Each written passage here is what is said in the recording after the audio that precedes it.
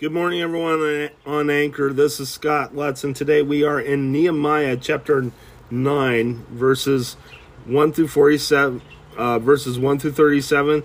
The Israelites confess their sins. Let's go ahead and read the scripture. On the 24th day of the same month, the Israelites gathered together, fasting and wearing sackcloth, and having dust on their heads. Those of Israelite descent had separated themselves from all foreigners. They stood in their places and confessed their sins and the wickedness of their fathers. They stood where they were and read from the book of the law of the Lord their God for a quarter of a day, spent their God another quarter in confession and worshiping the Lord their God. Standing on the stairs were the Levites, Jeshua, Bani, Kadmiel, Sebaniah, Buni, Sherebah, Bani, and Kenani, who called with loud voices to the Lord their God. And the Levites, Jeshua, Kadmiel, Bani, Hashabaniah, Sherebiah, Hodiah, Shebaniah, and Pethahiah, said, "Stand up and praise the Lord your God, who is from everlasting to everlasting. Blessed be your glorious name, and may it be exalted above all blessing and praise. You alone are the Lord. You made the heavens, even the highest heavens, and all their starry hosts, on the earth and all that is on it, the seas and all that is in them. You give life to everything, and the multitudes of heaven worship you. You are the Lord God, who chose Abram and brought him out of Ur and child of the Chaldeans, and named him Abraham. You found his heart faithful to you, and you made a covenant with him, so to give to his descendants the land of the Canaanites, Hittites, Amorites, Perizzites, Jebusites, and Girgashites. You have kept your promise because you are righteous. You saw the suffering of our forefathers in Egypt. You heard their cry at the Red Sea. You sent miraculous signs and wonders against Pharaoh, against all his officials and all the people of his land. For you knew how arrogantly the Egyptians treated them. You made a name for yourself, which remains to this day. You divided the sea before them, so they passed through it on dry ground. But you hurled their pursuers in the depths, like a stone into mighty waters. By day you led them with a pillar of cloud, and by night with a pillar of fire, to give them light on the way they were to take. You came down on Mount Sinai. You spoke to them from heaven. You gave them regulations and laws that are just and right, and decreased the commands that are good. You made known to them your holy Sabbath, and gave them commands, decrees, and laws through your servant Moses. In their hunger you gave them bread from heaven, and in their thirst you brought them water from the rock. You told them to go in and take possession of the land you had sworn with uplifting hand to give them. But they are our forefathers became arrogant and stiff-necked, and did not obey your commands. They refused to listen and failed to remember the miracles you performed among them. They became stiff-necked, and in their rebellion appointed a leader in order to return to their slavery.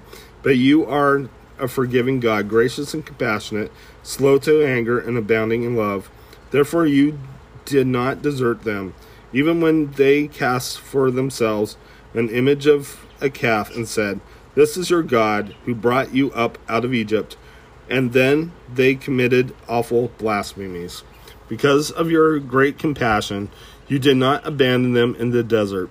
But by day the pillar of cloud did not cease to guide them on their path, nor the pillar of fire by night to shine on the way they were to take. You gave them good spirit to instruct them. You did not withhold your manna from their mouths, and you gave them water to their thirst. For 40 years you sustained them in the desert. They lacked nothing. Their clothes did not wear out, nor did their feet become swollen. You gave them kingdoms and nations, allotting to them even the remotest frontiers. They took off the country of Sihon, king of Heshbon, and the country of Og, king of Bashan. You made their sons as numerous as the stars in the sky, and you brought them into the land that you told their fathers to enter and possess. Their sons went in and took possession of the land. You subdued them before them, the Canaanites who lived in the land. You handed the Canaanites over to them, along with their kings and the peoples of the land, to deal with them as they pleased. They captured fortified cities and fertile land. They took possession of houses filled with all kinds of good things, wells already dug, vineyards, olive groves, and fruit trees in abundance. They ate to the full and were well nourished. They reveled in their great goodness, but they did not. They were disobedient, rebelled against you. They put your law behind their backs.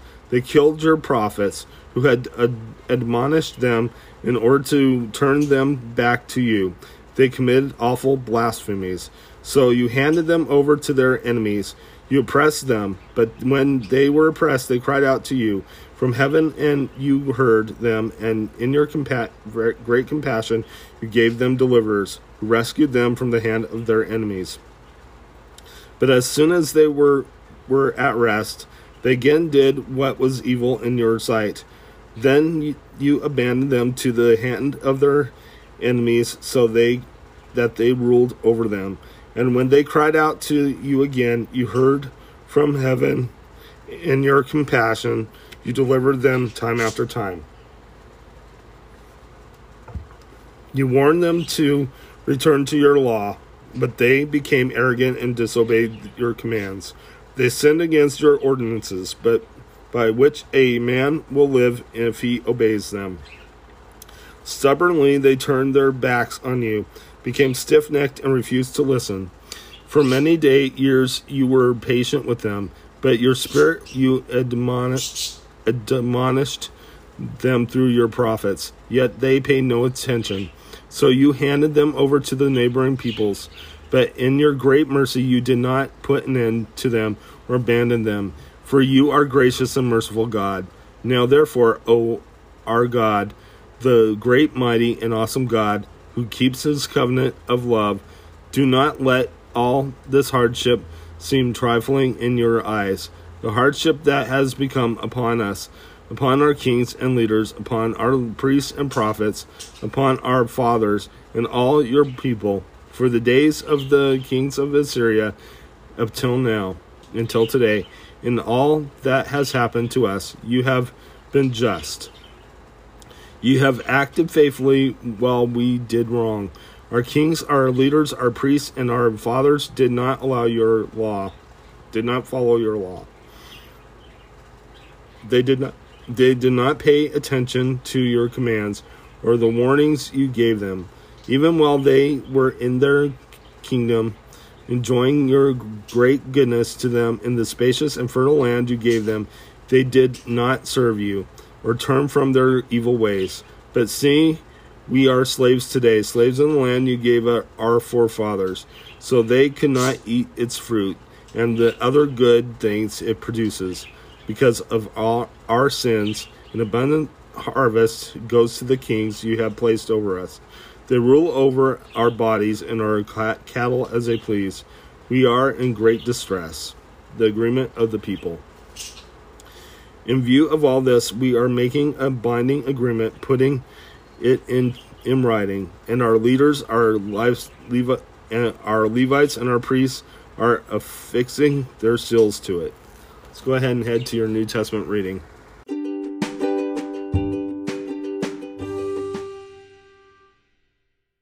This is your New Testament reading. We are Mark chapter 15, verses 1 through 47. Jesus before Pilate. Let's go ahead and begin. Very early in the morning, the chief priests with the elders, the teachers of the law, and the whole Sanhedrin reached a decision. They bound Jesus, led him away, and handed him over to Pilate. "Are you the king of the Jews?" they asked Pilate. "Yes, it is as you say," Jesus replied. The chief priests accused him of many things. So again Pilate asked him, "Are you going to answer? See how many things they are accusing you of?" But Jesus still made no reply, and Pilate was amazed. Now, if it was the custom of the feast to release a prisoner from the people requested, a man called Barabbas was in prison with the insurrectionists who had committed murder in their uprising. The crowd came up and asked Pilate to do for them what he usually did. "Do you want me to release to you the king of the Jews?" asked Pilate, knowing it was out of envy that the chief priests had handed Jesus over to him. But the chief priests stirred up the crowd to have Pilate release Barabbas instead. "What shall I do then with the one you call the king of the Jews?" Pilate asked them. "Crucify him," they shouted. "Why? What crime has he committed?" asked Pilate. But they shouted all the louder, "Crucify him." Wanting to satisfy the crowd, Pilate released Barabbas to them. He had Jesus flogged and handed him over to be crucified. The soldiers mocked Jesus. The soldiers led Jesus away in the palace, that is the praetorium, and called together the whole company of soldiers. They put a purple robe on him, then twisted together a crown of thorns and set it on him. And they began to call out to him, "Hail, King of the Jews!" Again and again they struck him on the head with a staff and spit on him. Falling on their knees, they paid homage to him. And when they had mocked him, they took off the purple robe and put his own clothes on him. Then they led him out to crucify him. The crucifixion. A certain man named from Cyrene, Simon, the father of Alexander and Rufus, was passing by on his way from the country, and they forced him to carry the cross. They brought him to the place called Golgotha, which means the place of the skull. When they offered him wine mixed with myrrh, but he did not take it, and they crucified him. Dividing up his clothes, they cast lots to see what each would get. It was the third hour when they crucified him. The written notice of the charge against him read, "The King of the Jews." They crucified 2 robbers with him, one on his right and one on his left. Those who passed by hurled insults at him, shaking their heads and saying, "So, you who are going to destroy the temple and build it in 3 days, come down from the cross and save yourself." In the same way, the chief priests and the teachers of the law mocked him among themselves. "He saved others," they said, "but he can't save himself. Let this Christ, this King of Israel, come down now from the cross, that he may see and believe." Those crucified with him also heaped insults on him. The death of Jesus. At the 6th hour, darkness came over the whole land until the 9th hour. And at the 9th hour, Jesus cried out in a loud voice, "Eloi, Eloi, lama sabachthani," which means, my God, why have you forsaken me?" Then some of those standing near heard this. They said, "Listen, he's calling Elijah." One man ran, filled a sponge with wine vinegar, and put it on a stick and offered it to Jesus to drink. "Now leave him alone. Let's see if Elijah comes to take him down," he said.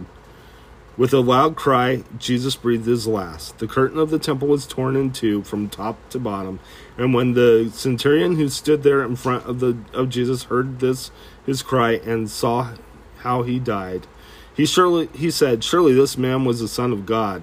Some women were watching from a distance. Among them were Mary Magdalene, Mary the mother of James and the younger, and of Joseph, and Salome. In Galilee, these women had followed him and cared for his needs. Many other women who had come up with him to Jerusalem were also there. The burial of Jesus. It was preparation day, that is, the day before the Sabbath.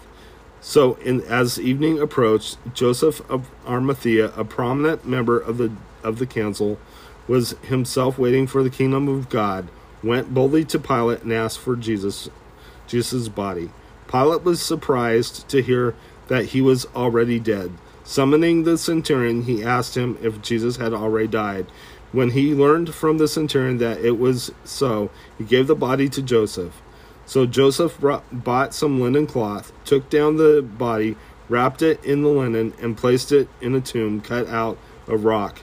Then he rolled a stone against the entrance of the tomb.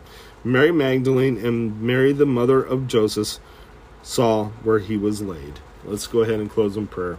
Dear Lord Jesus, I just praise you and thank you for everything. Thank you for dying on the cross for us, Lord God. I ask that you watch over us, keep us safe from the enemy, I pray. In Jesus' name, amen. God bless you. Have a good day.